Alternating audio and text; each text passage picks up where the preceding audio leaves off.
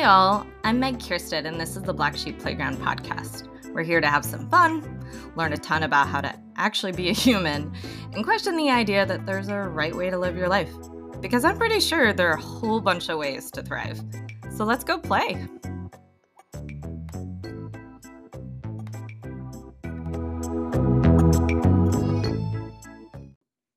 Hello, everyone. Today I'm just going to dive right in because I'm fired up. I just coached someone on the topic I'm going to be talking about today, so it's all top of mind, and I want to get it into your hands because it truly is one of the most common things I've coached on in the last few years. So what we're talking about today is bedtime procrastination, which is something that I think every single person I've worked with who has ADHD brings as an issue to be coached on at some point, and it's certainly something I've struggled on. Like, honestly, if I were to choose the top 5 things I regularly coach people on, bedtime procrastination is probably in that list, which, given that a lot of what I do is around, career and business, it is fascinating to me that this is a recurring thing, which makes me think it is one of the most common things that particularly dopamine-driven folks struggle with, and obviously interferes with everything. And I'm not going to give you my sleep is important rant right now. That's another podcast for another day. But most of us know at this point that sleep is incredibly important, and we want to sleep more. Part of us knows that sleeping is incredibly important. We feel better when we sleep enough. We're able to do more of what we want. We are happier, more motivated. Like, sleep is good. Guys, seriously. There are very few panaceas in the world of mental health and wellness, but sleep is as close as it gets. Sleep and movement are the two panaceas that always need to be looked at. But anyway, let's talk about bedtime procrastination, what it is, why it happens, what most people try, and why it fails, because this is something, people usually don't bring stuff to me until they've already really tried to hack it themselves. I work with very, resourceful, creative, smart people. So these are, people with, graduate degrees, PhDs, who are I can't fucking go to bed on time. And what you can actually do to change this and actually a lot of other behaviors. So one of the steps I'm going to take you through today are actually things that you can use not just for bedtime procrastination, but in other places. So very excited for this episode, especially because I know there are many of you who are going to listen to this who also struggle with this particular issue.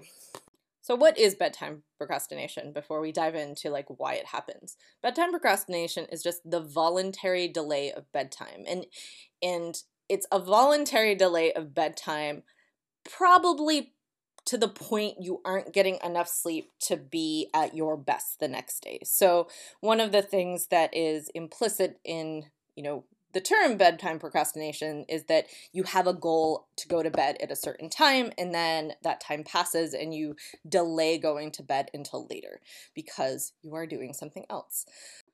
The most common form of this I see nowadays is delay of bedtime because you are passively consuming some sort of media, or relatively passively consuming some sort of media. The most common activities include binging television, or getting out your phone and scrolling on Instagram, watching YouTube videos. But there can be many different ways of doing this. I've actually had times where I did this because I was really amped up and dancing around my room and lip syncing to music, because that is something I do sometimes late at night when I'm feeling extra wacky. But it's really any time you're delaying going to bed. So we're not talking about struggles to fall asleep once you're in bed. That is out of scope for this particular episode. So this is, I am not going to bed and trying to go to sleep because I am doing something else I want to be doing. And you can think of all procrastination this way. It's the delay of some sort of task that some part of you wants to do in favor of doing something else. You're delaying doing the one thing in favor of doing another thing. And I'm framing this way very framing it this way very intentionally because I hear a lot of people talk about procrastination as an avoidance of things, as it's, an emotional regulation problem, which there is truth to that. But the wanting to be doing something else instead is going to be really important when we talk about why this happens and how you can actually address it, because this is the thing that a lot of people don't look at. Like, what is the wisdom behind the thing you're doing instead?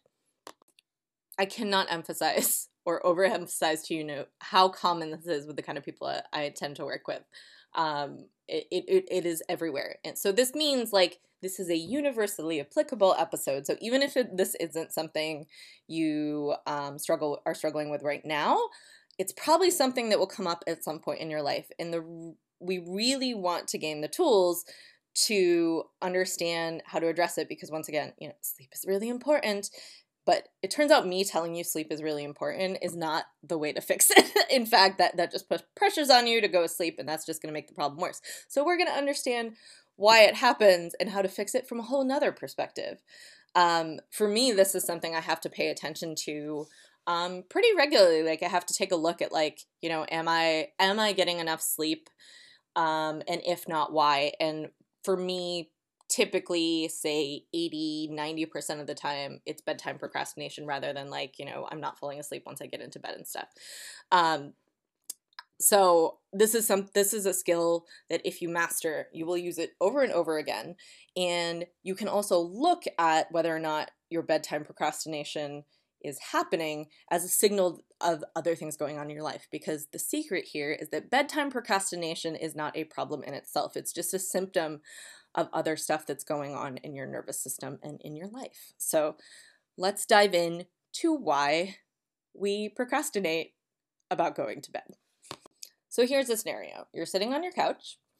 You are maybe watching the newest episode of Last of Us, which for the record is really, really good, and you should watch it if you aren't, if that's your wheelhouse.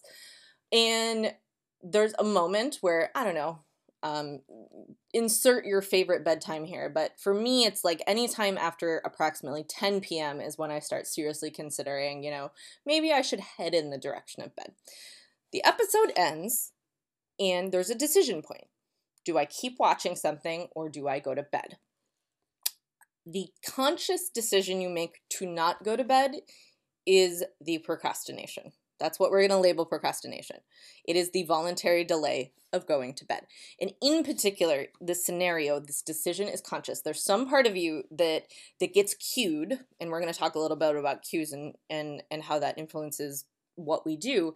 But there's a cue, which in this case would be the end of the episode, that makes your brain consciously think, I should go to bed, or it thinks about, should I go to bed? It asks this question. So what happens is that in the background, and this is not a calculation you have direct access to, your brain does an ROI calculation about what the potential reward of going to bed is versus the potential reward of staying on the couch. And what we think, our current understanding of the brain and decision-making, it's a very complex topic, but what we think happens is that your brain becomes inclined toward the thing that it thinks is going to have the highest payoff.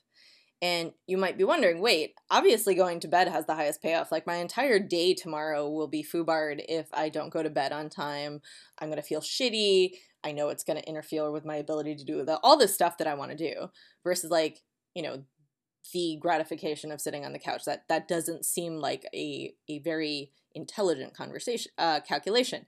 And in a lot of ways it isn't. But one of the things to realize, especially if you have an ADHD nervous system, is that the now is almost always going to be more powerful to your nervous system and your dopamine circuits than the future. So this is why future-oriented goals for distant future, because all goals are future-oriented, but goals that are past now, like tomorrow or next week or next year, often are not motivating to people with ADHD, and they're less motivating inherently to many of us, because our brain does this thing called delayed discounting, where if something is farther away, we actually literally value it less.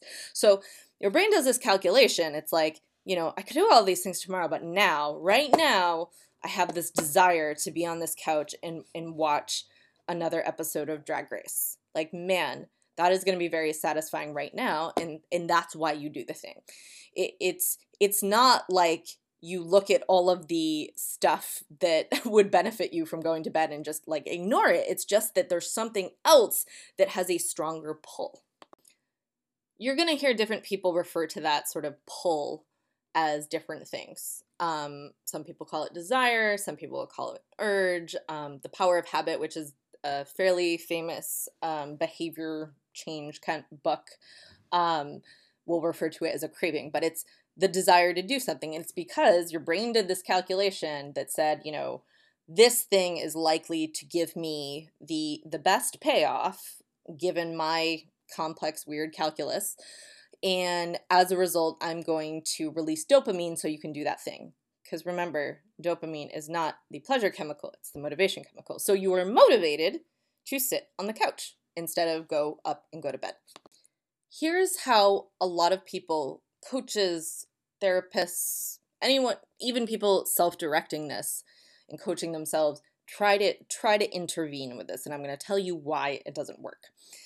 They'll look at sort of the cue, which in this case is like the end of the previous television episode. That triggers something in your brain. So you have a thought, a conscious thought of like, oh, maybe I should go to bed. That creates the urge, the desire to pick up your phone and scroll on Instagram, start a new episode, whatever. They would look at that urge and spend time with that. They'd encourage you to like notice the urge, notice it's happening, look at how it shows up in your body maybe, sit with the discomfort, set a timer, whatever. But you're essentially sitting with the urge but not acting on it, because an urge, depending on that ROI calculation, then leads to some sort of action. It could be inaction, so it could be like not doing a thing. So you might have the urge to say pick up your phone, but you don't do it. That the behavior, the decision is to not do it, but you still have the urge. And that works for a lot of people. Like looking at the urge, sitting with the urge, even like incentivizing sitting with the urge. Like there's a hack that sort of Brooke Castillo, who is the person who runs the Life Coach School, who they're one of my certifications. The hack is to like, when you notice and sit with the urge, you put like a little bead in a jar, which the idea is that, that is motivating to you, so you'd continue to do it. The problem with this is it requires a couple of things that are very challenging when you have an ADHD, strongly dopamine-driven nervous system. One, it requires you to notice the urge. And everything starts with awareness. You can't change things that you aren't aware of. So this is true. Noticing things is incredibly important. You can't sit with an urge if you don't notice it. But noticing something requires conscious intervention that is using the part of our brains that we label executive function. It is a part of executive function to notice your emotions and do something or don't do something about them. Just noticing is a use of your executive function. The second thing it requires you to do is, even if you notice it, it requires you to not take the action your nervous system is wanting to take, because your conscious mind is intervening and being like, we're not going to do this. It requires that executive functions, part of your brain to step in and be like, we have this desire to pick up our phone, but we're not going to do it. That is a conscious part of your brain. That requires your prefrontal cortex. Whereas some of the other stuff we're discussing uses, different circuits in your brain.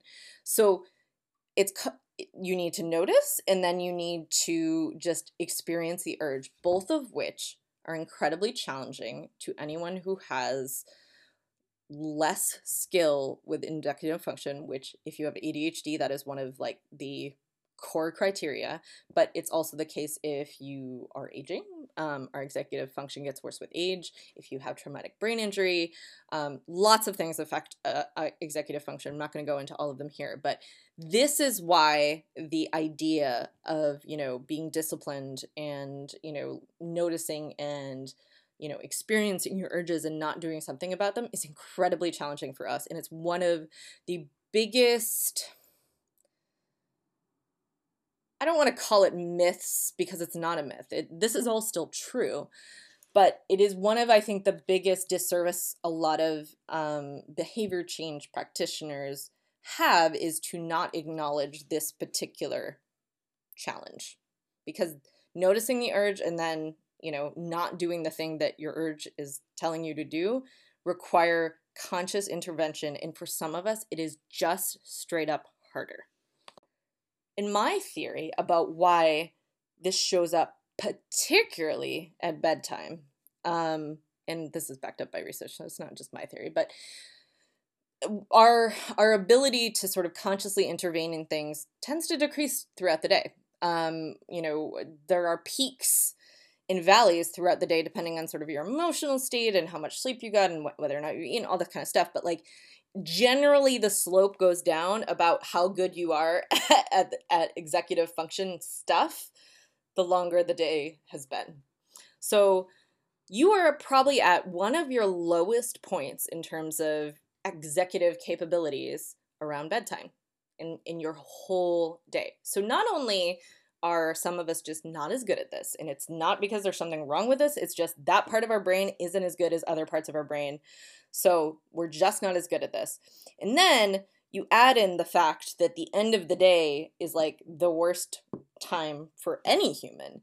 And you create this behavior pattern where even though part of us wants to go to bed, the smart, forward-thinking part of our brain, and I'm using bunny quotes that you can't see, but because I don't think this part of our brain is actually smarter, but the part of us that is thinking about the future, like tomorrow, knows that it's going to be great for us to go to bed at a time that allows us to get enough sleep. That part of our brain isn't as strong at bedtime as the part of our brain that is a little more primal, I want satisfaction now. There are literally two different dopamine pathways. One is associated with the prefrontal cortex, and one is associated with some of the more, old school parts of our brain, and they are competing desire circuits. I'm not going to go into detail about those, but so realize that even though part of you does genuinely want to go to bed, there is also part of you that doesn't. Acknowledge that. And that part of you isn't less intelligent. It isn't, worse or something to be ashamed of. That part of you has intelligence and wisdom because it's wanting to do something else. And that desire is genuine. It's just as genuine as your desire to go to bed.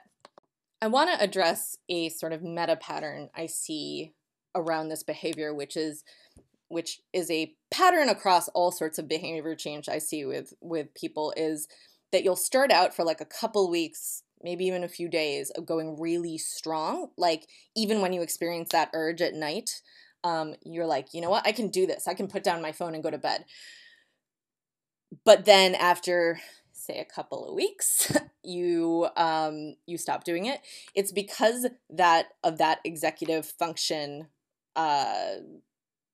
piece that I was alluding to, namely that we're relying on willpower, because willpower is part of the executive function. Willpower is like the desire going against some of your inherent desires. Willpower is like not following an impulse. That's what willpower is. So core executive functioning. So what happens is that in the beginning, because there's novelty, and boy, do our brains love novelty, we're able to use willpower to get through it. But what inevitably happens, because we don't always have willpower around to spare, either because we had a bad day or, we had a fight with our partner, at some point the willpower is not going to be there And then that thing that you were relying on, that willpower and that novelty, has diminished, so you're not going to be able to continue, and that's why the habit starts to drop off before it's really cemented in your neural pathways. Because that's what we ideally want to do. We want to get behaviors that we want to have to be so automatic that we don't have to think about them, because as you can see, if we have to think about them, our brain is often going to go in a direction we don't want it to. So that gets us to the final thing, which is, what can you actually do about it, given some of the traditional behavior change techniques, approaches, tools, whatever you want to call them, are less effective. It's not that they don't work. They work, but they have limited efficacy under certain conditions and circumstances for those of us who have nervous systems who work differently. So you're in this scenario where the episode ends and you experience this urge to stay up rather than go to bed. Rather than trying to sort of grin and bear it through this urge, using that executive function and willpower, I want you to ask the following question. What is the unmet need underneath my desire to not go to bed? I'm going to repeat this because this is like the crux of what this work is. What is the unmet need underneath my desire to not go to bed? Because that's the real reason you're staying up. There is some part of you that is desiring something that you're getting out of staying up later that is stronger than your desire to go to bed. And until you meet that need, you aren't going to actually want to go to bed, because wanting to go to bed is what we want here. But you have a stronger desire than your desire to go to bed. That is where the wisdom is.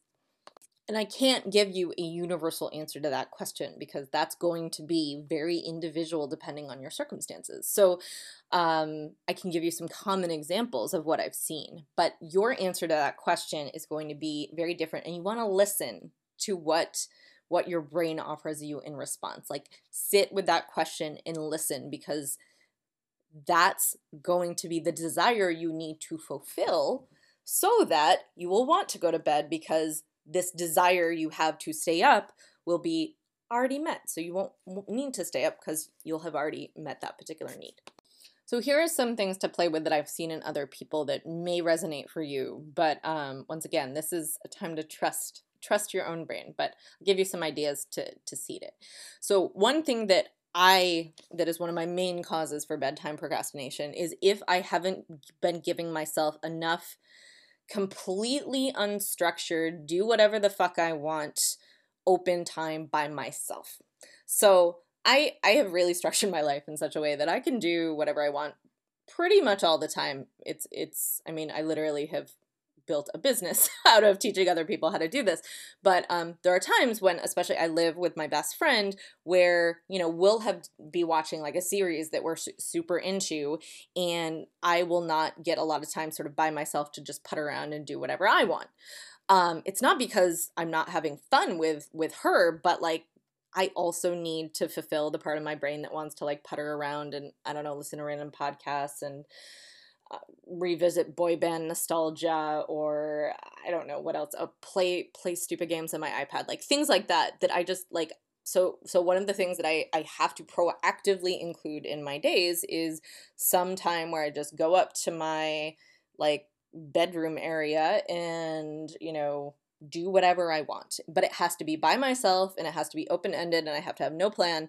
But if I don't do that, my desire to have like very much alone puttering around time will instead happen, when she goes to bed at night. This is a very common pattern I've seen, is particularly people who like live with other humans.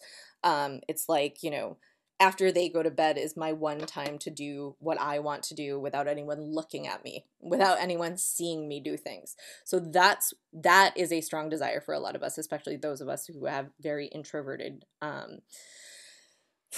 tendencies, though I think this is something that even extroverts need.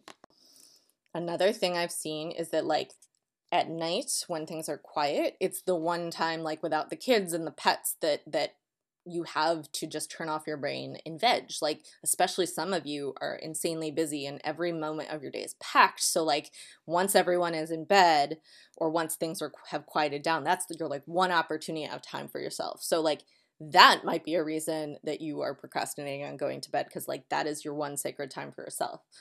Another thing I've seen actually is the exact opposite, namely that like at night sitting down on the couch with a partner or loved ones, it's like the one time to connect. So if you're going to bed, it's saying something about, I don't want to spend time with you, or the desire is to actually have more time to connect with your partner or your kids or your pets.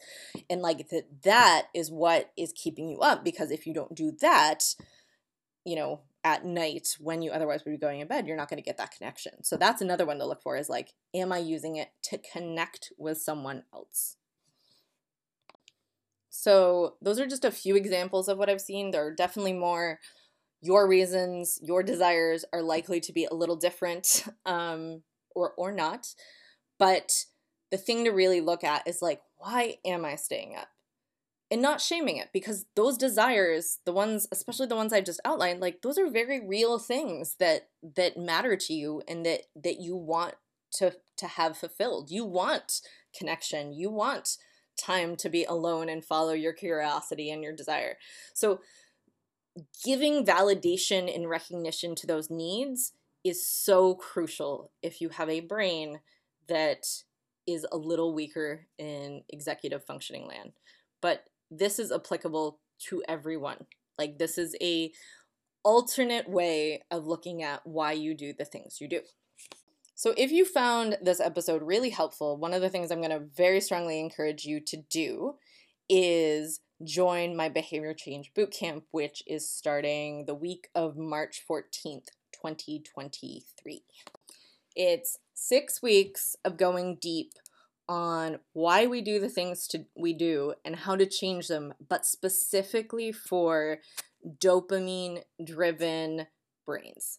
I'm doing this because after having worked with primarily neurodivergent humans for a few years now, I've really seen how a lot of the coaching and counseling and stuff is not targeted and adapted specifically when you have this kind of neurodivergent nervous system. And I am in particular talking about a particular flavor of a neurodivergent nervous system, but obviously the wide range of neurodiversity that exists in the world should be something that we're thinking about and incorporating when we're talking about, habits and procrastination and behavior change and motivation and all of these things that, you see people talking about all the time, but they don't include this lens where there are very real, very practical differences between how, our nervous systems function and how the general advice applies.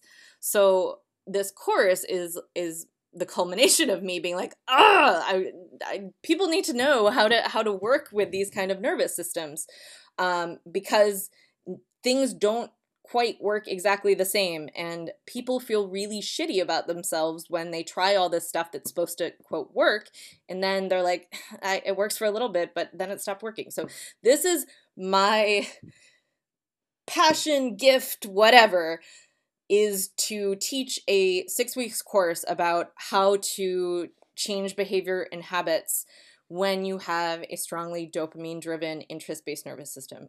So ADHD folks, this is 100% for you, but anyone who identifies as being strongly interest-driven should take this course. And in particular, I think this is going to benefit other change practitioners, so other coaches, other wellness professionals. Like, even if you don't serve ADHD people specifically, even if you don't serve neurodivergent people specifically, this is a way for you to be an ally, is to take this course and learn how you might need to modify some of your tools, some of your techniques, to work with a wide variety of nervous systems. And in particular, this is going to give you a bunch of practical tools, but we're also going to go into the science of why all these things are happening and like why certain things work versus not. So it's 6 weeks.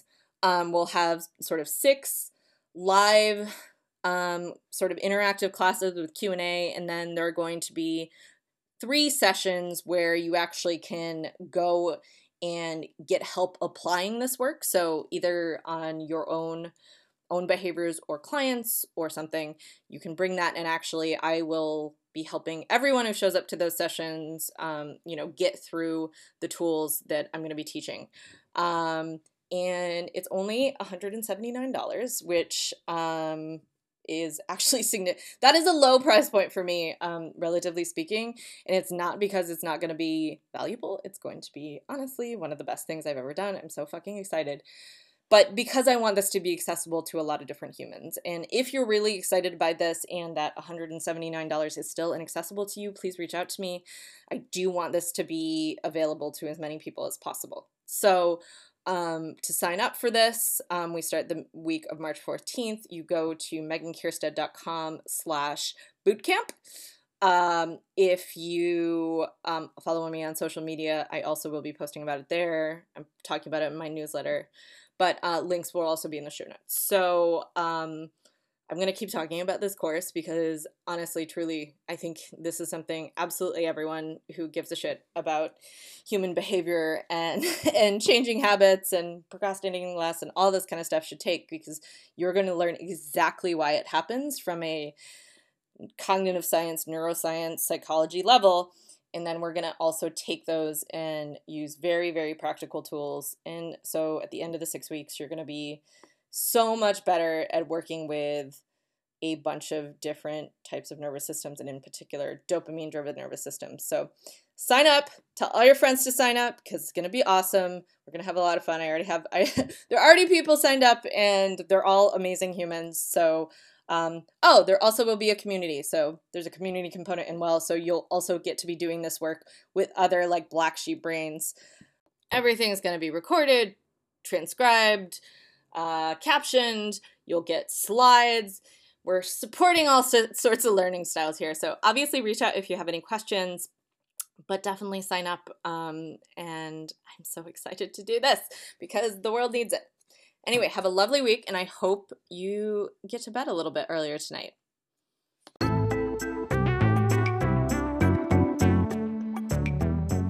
So if you're loving the podcast, please leave me a review. I'd be thrilled. I look at them all, and it's one of the best ways to make sure that other black sheep feel seen, feel heard, feel validated. So leave me a review. Thanks so much.